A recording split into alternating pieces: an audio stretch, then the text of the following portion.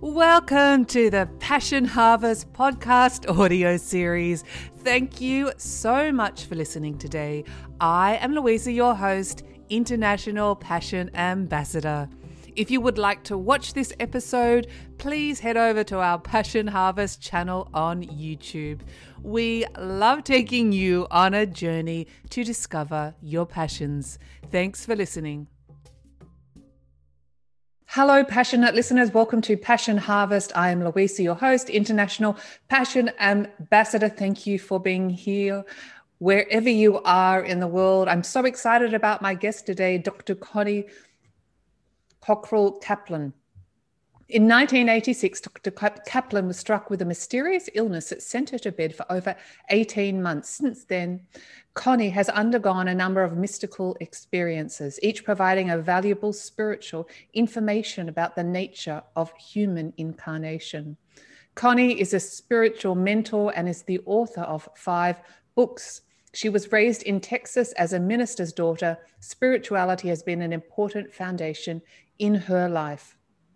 Connie teaches extensively, offering 5 or 6 classes per year. The information she bestows through her classes invites you to expand what you think you know about why we are here, and instead examine possibilities that connect human life and soul in unique, atypical ways. This is her story and this is her passion. Connie, welcome to Passion Harvest. Thank you so much. Thank you. I'm very happy to be here. So let's dive right in. I'm excited. If you don't mind briefly discussing some of your mystical experiences. Well, sure. I think the most important one is whatever resonates with you. Okay, is the one where I was sitting with my father at his deathbed, and he had been pretty much out of it for about 4 or 5 days, and my sisters and I were, kind of sitting around the clock with him, and it was my turn. And it was just before dawn on a December day. And I was holding his hand and I was talking very softly to him, and I was telling him how proud we were of him and how proud we were of this gentle passing that he was creating. And I heard the door behind me open. He was in a rest home type place, a facility. I heard the door behind me open, and I knew it must be a nurse or something coming to check his vitals because it was pre-dawn. There wouldn't be any visitors. And I turned around, and there were these 2 angels standing on either side of the door. Wow.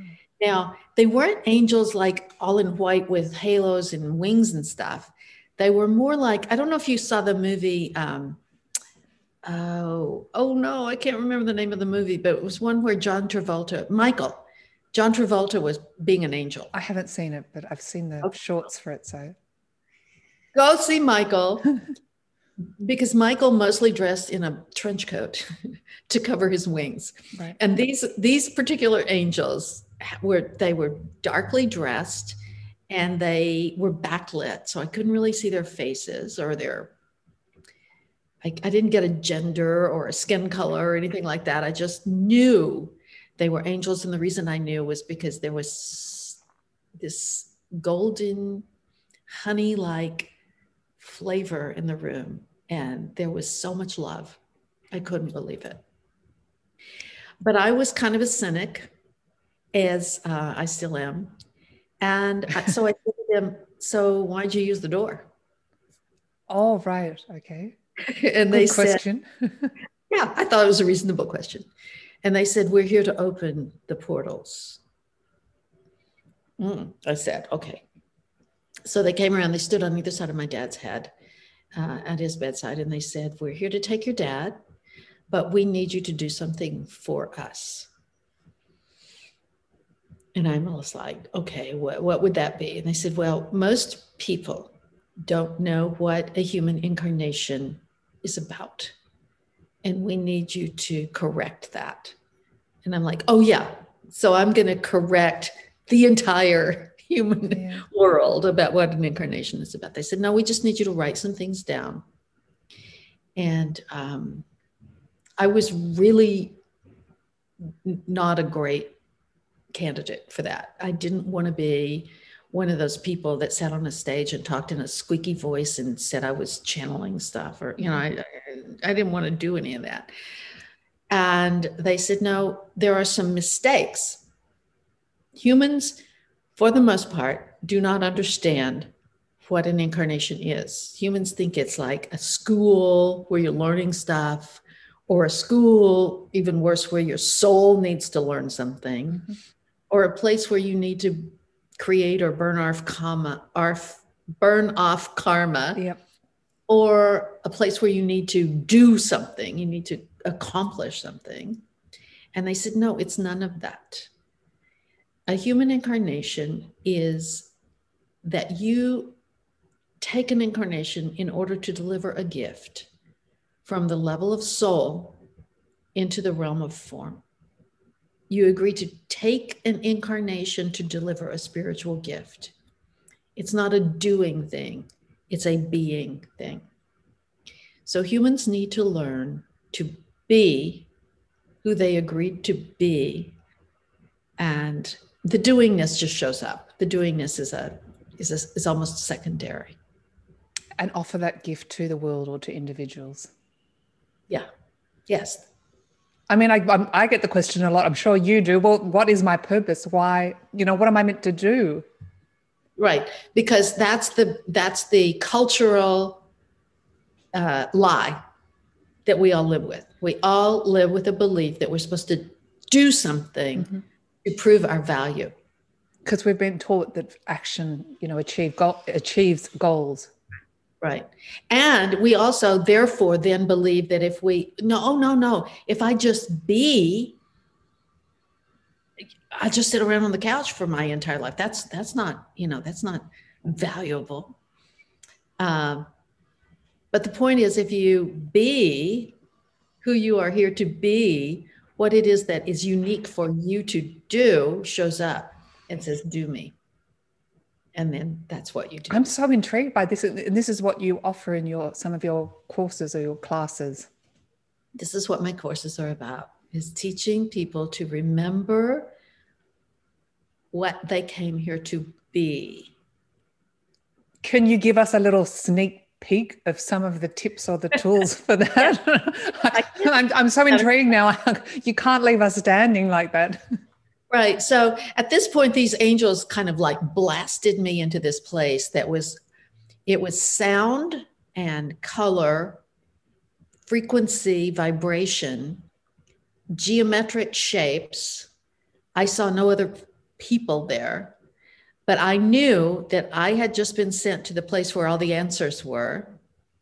Wow. And then I forgot to ask any questions, because when you're in the place where all the answers are, there aren't any questions, right? So it was just kind of this immersion into this place of, oh, this is what humanity is. So I came back and I had looked at the clock, by the way, when they walked into the room. And after I came back into what I would call my default consciousness, I looked at the clock again, and about 45 minutes had passed. So I had been out of it. And so it was like, you could call it a near-death experience, except my dad was the one that was dying, and I was the one that received the information. So basically what I learned was several things. One is that this is not a one soul, one person world. So those of us who use the language of saying my soul, or, he was a good soul, or she's an old soul, or that language is inaccurate. Soul is that unified field of consciousness where I was sent. Soul is that place where everything is so completely interconnected that there is no separation. We are all emanations of that one soul. So that's the first thing that they're asking me to convey. So obviously I agree that, well, it doesn't matter if I agree or not, but, eventually the soul is completely interconnected, but we see ourselves as separate. Are we separate consciousnesses? We are separate emanations from oneness. It's as if life force wanted to experience itself in as many individuations as possible, right? And we perceive ourselves as individuals, where in fact we're not. Individuals because, you know, the reality is that we see ourselves as you're there and I'm here and you're not here because I'm here, right? So we perceive ourselves as separate because we don't have the spiritual imagination to understand ourselves as unique individuations of oneness. Gosh, this conversation's getting really exciting. I don't want to digress. I've got so many questions to ask, but I don't want to stop you with what you were teaching. But I've just got to ask one question. How does that work in regards to reincarnation? I don't know. Okay. They didn't say anything to me about reincarnation. Good. And so I always say, yeah, go talk to somebody that believes in reincarnation to find out about that, because I don't have any information about that. And is there any other information you'd like to share that they offered you? Yes. So they said we incarnate in clusters. So you perceive yourself as individual, but you actually incarnated with a whole group of people who bring in the gift together. So you're not alone, even though you feel alone, and you don't know who those other people are necessarily when you're incarnated, when you're embodied. They could be on the other side of the world. Could be on the other side of the world. Could be, you know, the guy that you just sat next to on the bus. Mm-hmm. But that's not your job. Your job when you're incarnated is not to get together and decide what to do. Your job when you're incarnated is to remember to be the gift that you came to be. And then in dreams, in other dimensions of consciousness, you'll evaluate with each other, how you did. So that's another important piece of this body of information. Yes, and this is probably a silly question, but I need to ask it. What are some of the examples of the gifts that we've come here to, spiritual gifts that we've come here to offer? Okay, so this is the body of the information. Mm-hmm. There are 30 spiritual principles that interweave like a blanket what it is to be human. These spiritual principles aren't necessarily what it is to be a dog or what it is to be, a plant. These are the 30 spiritual principles that interface to be human. And these 30 spiritual principles, you when you're born, when you take your first breath, you breathe in certain number of those principles. It's usually about 12. And those are the principles that interweave to create the gift that you are. And you don't have to do or be anything else than those 12 principles. Each of those principles has a numerological correspondent. And in the natal chart, the astrological natal chart, each planet is located at a certain degree of whatever sign it's in. So the way you discern which principles are yours is that you look at the degree of your planets and correspond that to the numerological correspondent of your principles. This is fascinating. I think you call it spiritual DNA, or it's definitely in one of your books. Yes. So these 12 principles that are yours are your spiritual DNA. And they are the principles that you are here to be and the gift that you are here to deliver. And you received all this knowledge during this experience. It's one of those things where I would you call it a download or call it a transmission? It was like I came back into my default, consciousness with this whole body of knowledge. And then my task was to try to put words to it, right? So it took me several months to to pull the words and outline the experience that I had had. So that's what I did for the first few months after my dad died. I tried to put words to what I had learned. Mm-hmm. And then I started talking to people about it. This is what I think I learned about your spiritual DNA. Da da da da da da da. How does that resonate with you? And it was probably about 3,000 readings that I gave like that before I felt comfortable. Yes, this is valid. 3,000. Yeah. It was 8 years between having the experience and publishing the book. Right. And once you're more aware of those, the spiritual principles, some people call it our path, or it offers us direction of where we should lead, or how we can share our spiritual gifts. Yes, because the first part of it, stage one is just learning about your spiritual principles. Then stage two is really examining what that means to be rather than do. It is a hard one, to be rather than do. Yeah.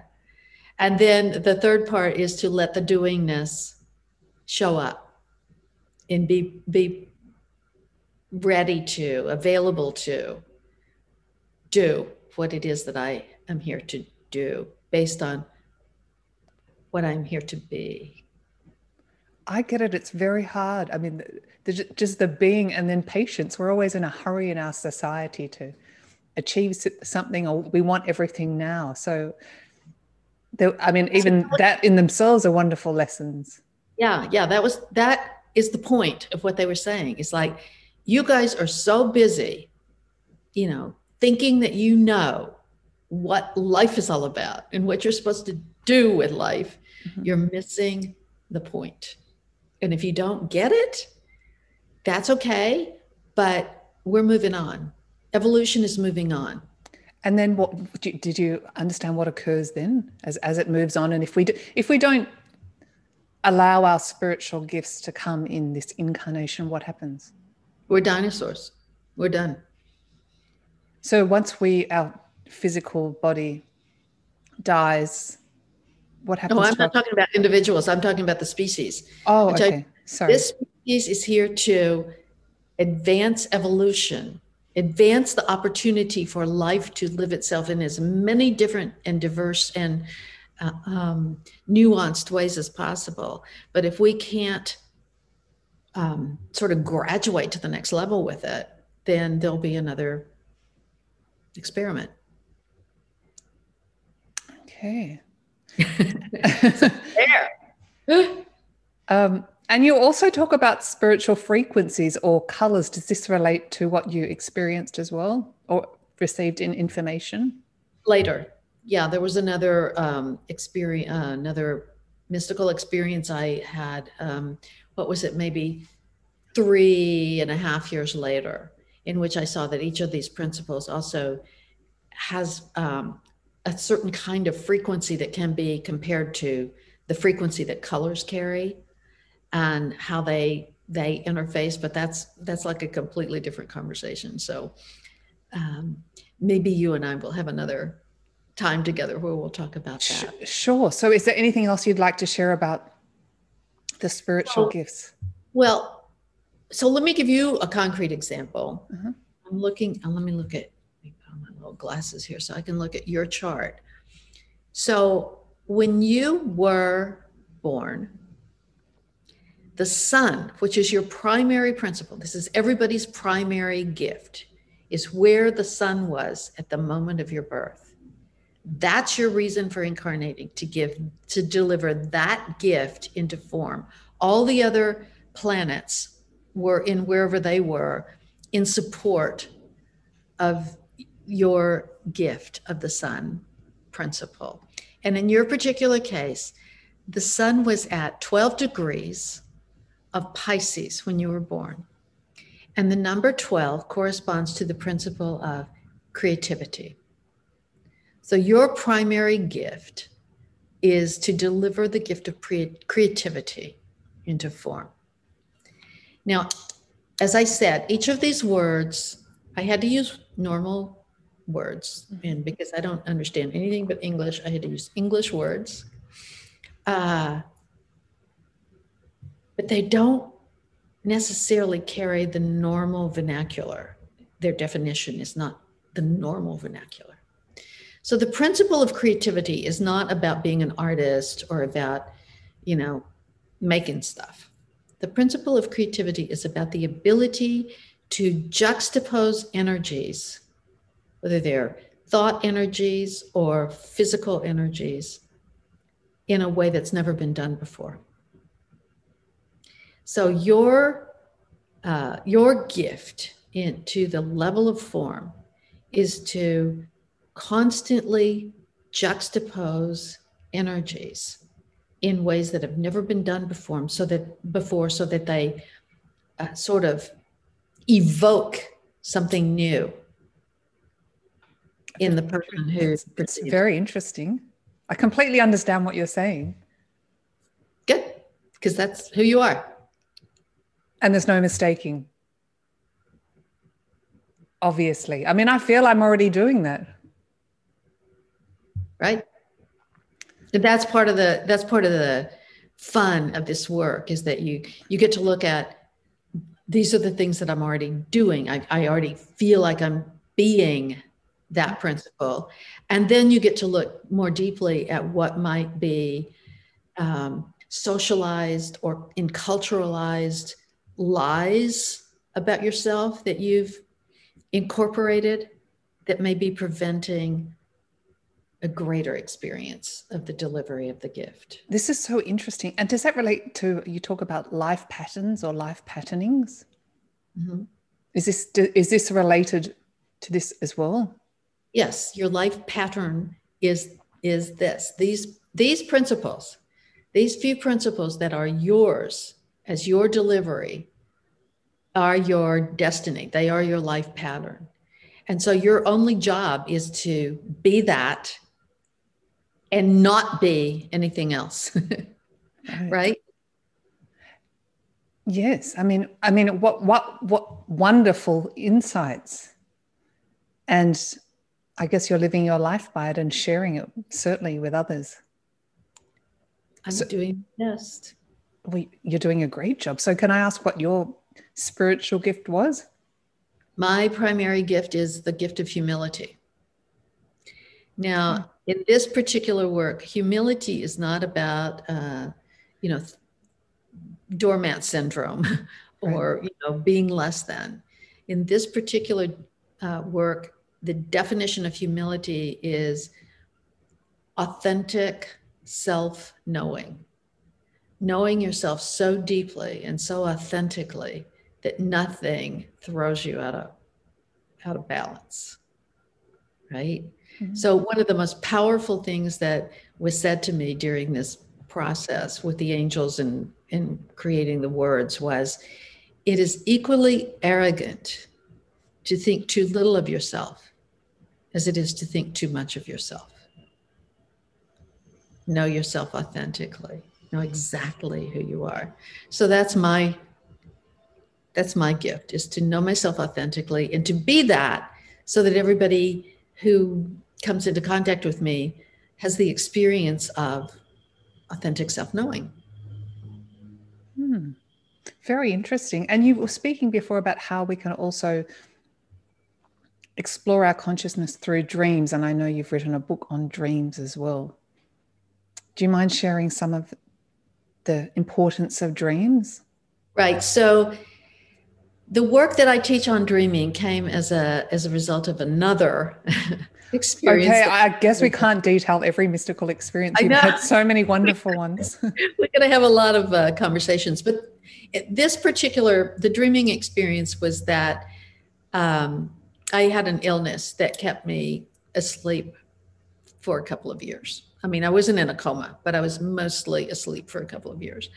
And during that period of time, I was shown what dreaming is and how it's different from what people think it is. It seems like that's one of the I don't know, the goals right now is for people to get over the lies that they've incorporated in order to live in a deeper level of truth. So in Western culture, we've been indoctrinated to think that dreams are psychological events, that dreams are times when we go into our own psyche and explore what's wrong with us, Right. basically. And this body of work said, no, that's not really true. Dreams have many, many different avenues through which they come to us. Some of them are personal. There are psychological dreams, yes, but there are collective dreams. There are dreams where we telepathically pick up information that we don't have access to otherwise, or dreams where we clairvoyantly pick up something that is about to happen that isn't in material form yet, or we have healing dreams where we are being healed or other people are being healed through the power of the dream energy. We have shamanic dreams where we actually physically transmutate into some other form in order to experience what it is like to be a bird or a wolf or something. The point here is that when we go to sleep, the physical body is in a regeneration mode. Yeah. Sorry. It's okay.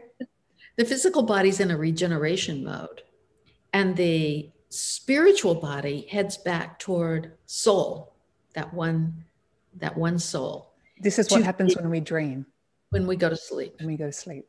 The spiritual body heads back to be regenerated, like plugging in your nourished or something, right? And on that journey, we encounter energies in the cosmos. And in those energetic encounters, we have experiences.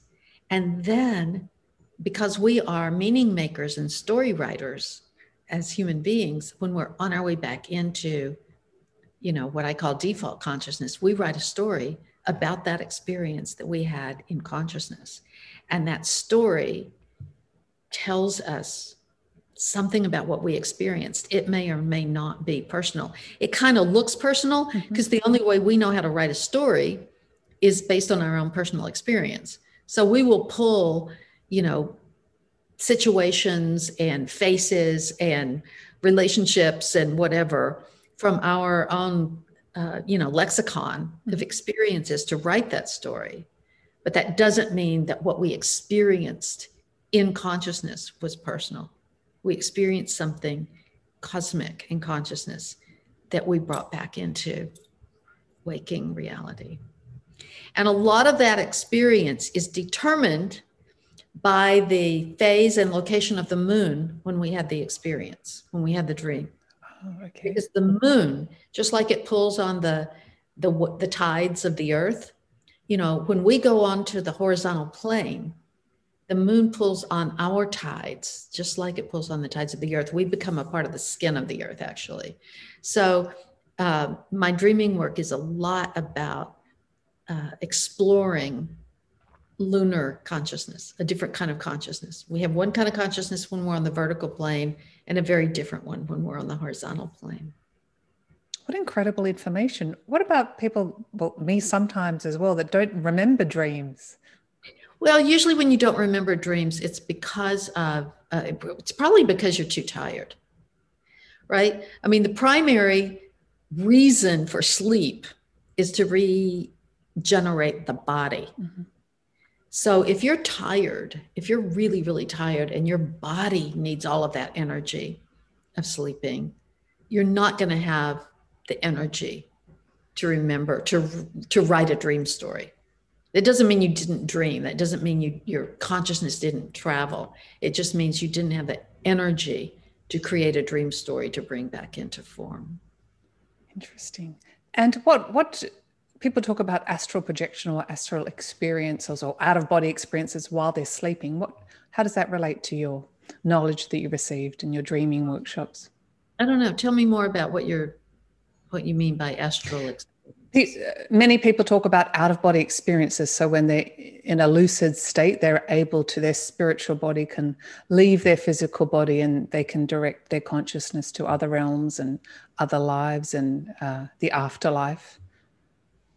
Many people talk about the capability to do that and remember everything and be very conscious at the same time.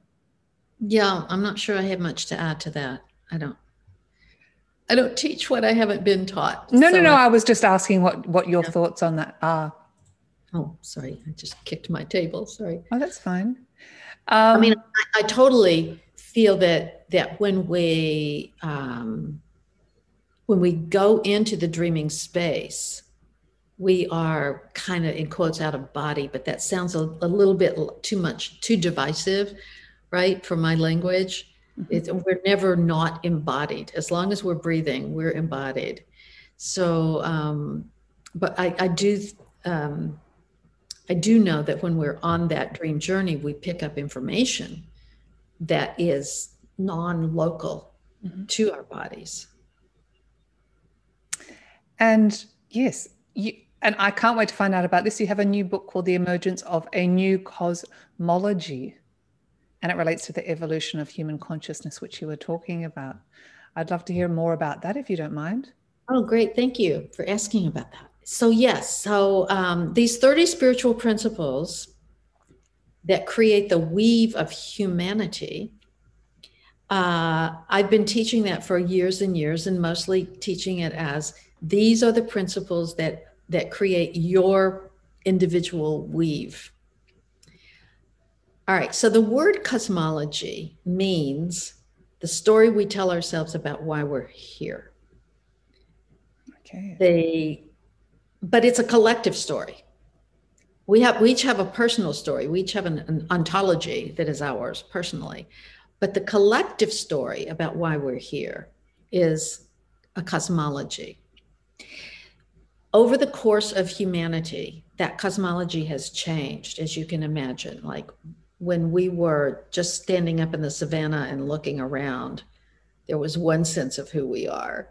And then when we became groups of people that migrated here and there was another sense of who we are. And then when we became groups of people who stabilized and grew our own food rather than foraging for it, there was another sense of who we are. We became tribes and families. There was another, each time we developed a new way of living, a new place to live, mm-hmm. we created a new story. There was the Renaissance in which art and music and philosophy and astrology and astronomy, every science, medical, everything burst open, and we created a new story. And then there was the Industrial Revolution in which we became partners with machines. We were no longer the primary source of the energy of getting the work done. There was a new story. So right now, we're creating a new story. We're not clear right now about who we are. A new story is being written through us, not necessarily by us, but through us, because we have become thinking technologies for life force. It's like life force has 8 billion almost different ways of experiencing itself. And all of those ways involve an incredible ability to think and imagine and create never before thought of juxtapositions like what you're doing. Yeah.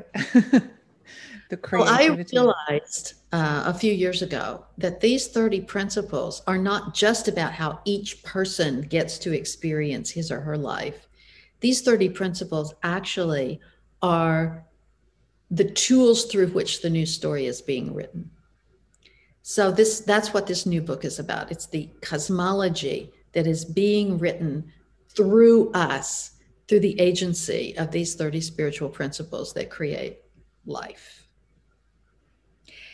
And I just happen to have a copy of it here. Oh, good. Please show it up. The book design was by an Australian woman, a friend of mine, Jessica Verducci. So I'm really quite in love with the book cover. I think it's lovely. Yeah. So do you have any idea of what evolutionary stage or creativity we're moving into? Well, that's the point of this book, is that we have to be conscious enough and aware enough and available enough to invite it and witness it, but not arrogant enough to think that we're writing it. We're not the center force of evolution. We like to think that we are. We anthropomorphize everything, but we're not that. We are co-participants with evolution. And through our learning to be these principles, we are giving the hospitality to the new story through our lives without thinking that we are the creators of the trajectory of evolution. Did that make sense? Yeah, it did. It's more being than doing. But do we create our reality? We interpret our reality. I mean, you've already discussed that we're not individuals, we're a collective consciousness, but we, as individuals, but we're not individuals, which we think of, in some way we create our external landscape. Well, I'm not so sure about that. I think that the external landscape is there to be experienced, and we individually have tools to interpret it uniquely. I can interpret a situation completely differently than you do. That doesn't mean that the situation didn't happen, right? Yes. It's how we react or think. I mean, I guess that's right.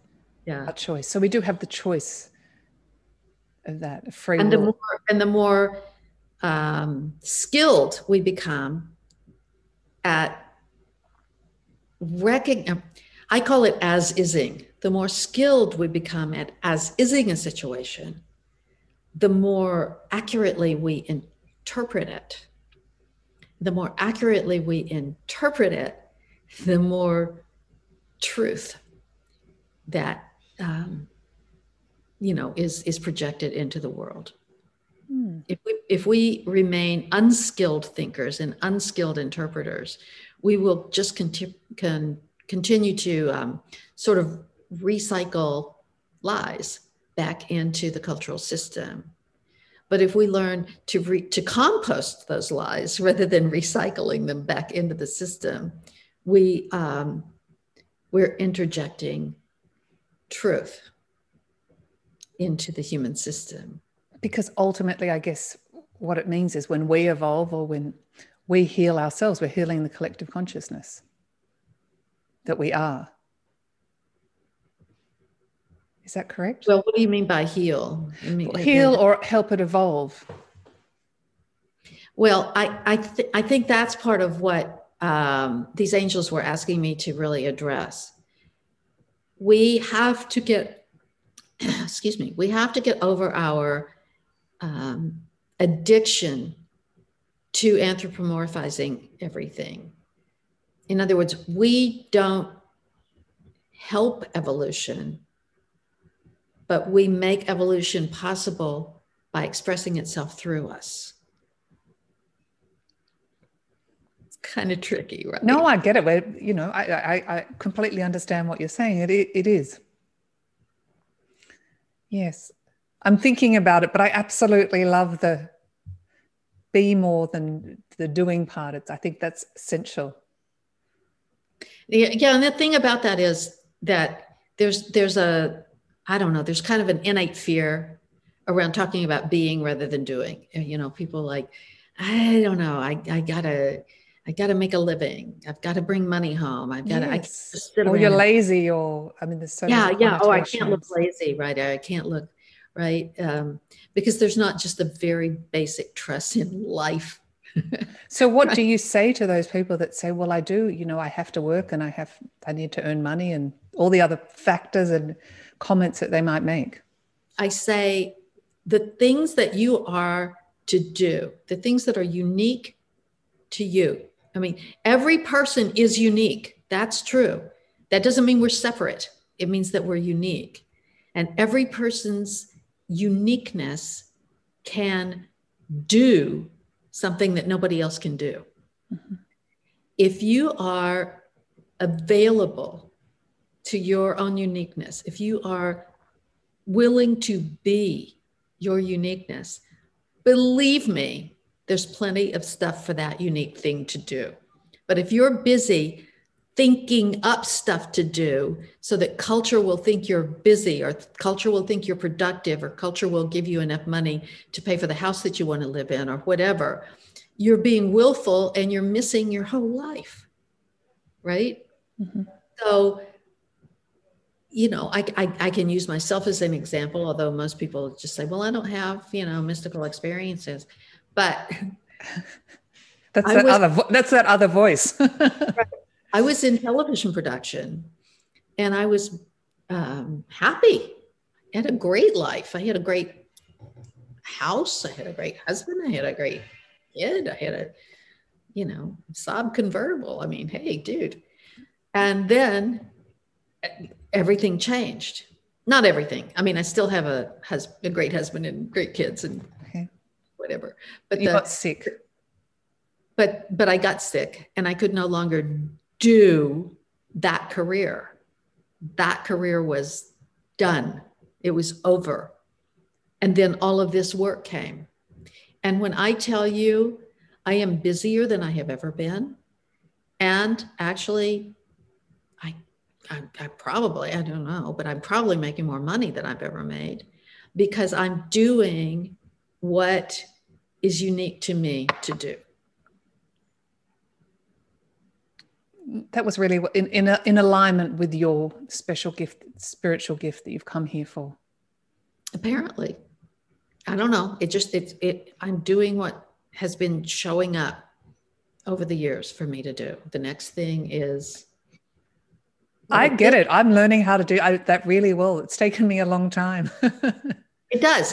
It takes a long time. It's almost like you have to do everything that is not you. Yeah, like unlearn everything you've been taught. You do everything that is not you. And then you finally go, okay, I guess none of that was it. I'm done. What's it? What is it that I'm here to be? Yeah, no, that's a great reminder. Is there anything that I haven't asked you that you'd like to share with the Passion Harvest audience? Oh, wow. That's an interesting question. No pressure. Have a think about it. Oh, I guess I wish I could just impart to everyone how important it is to understand your incarnation, not as a doingness thing, not as an accomplishing anything thing, but as a opportunity to express life in a way that no one else has ever. This is completely your incarnation.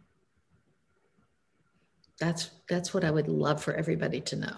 Yeah, well, that's a great way to end the show. And anyone that's looking to find you, all your details will be in the show notes. Dr. Connie Kaplan, thank you so much for being on Passion Harvest. Thank you. I'm going to think more about that being. That's a great tip. We often forget that. Yes, of course. Thank you so much. Bye-bye. That is the end of our passionate episode. Thank you so much for listening, and please subscribe, leave a review, tell your friends, and spread the passion. As always, every day may you be more and more passionate.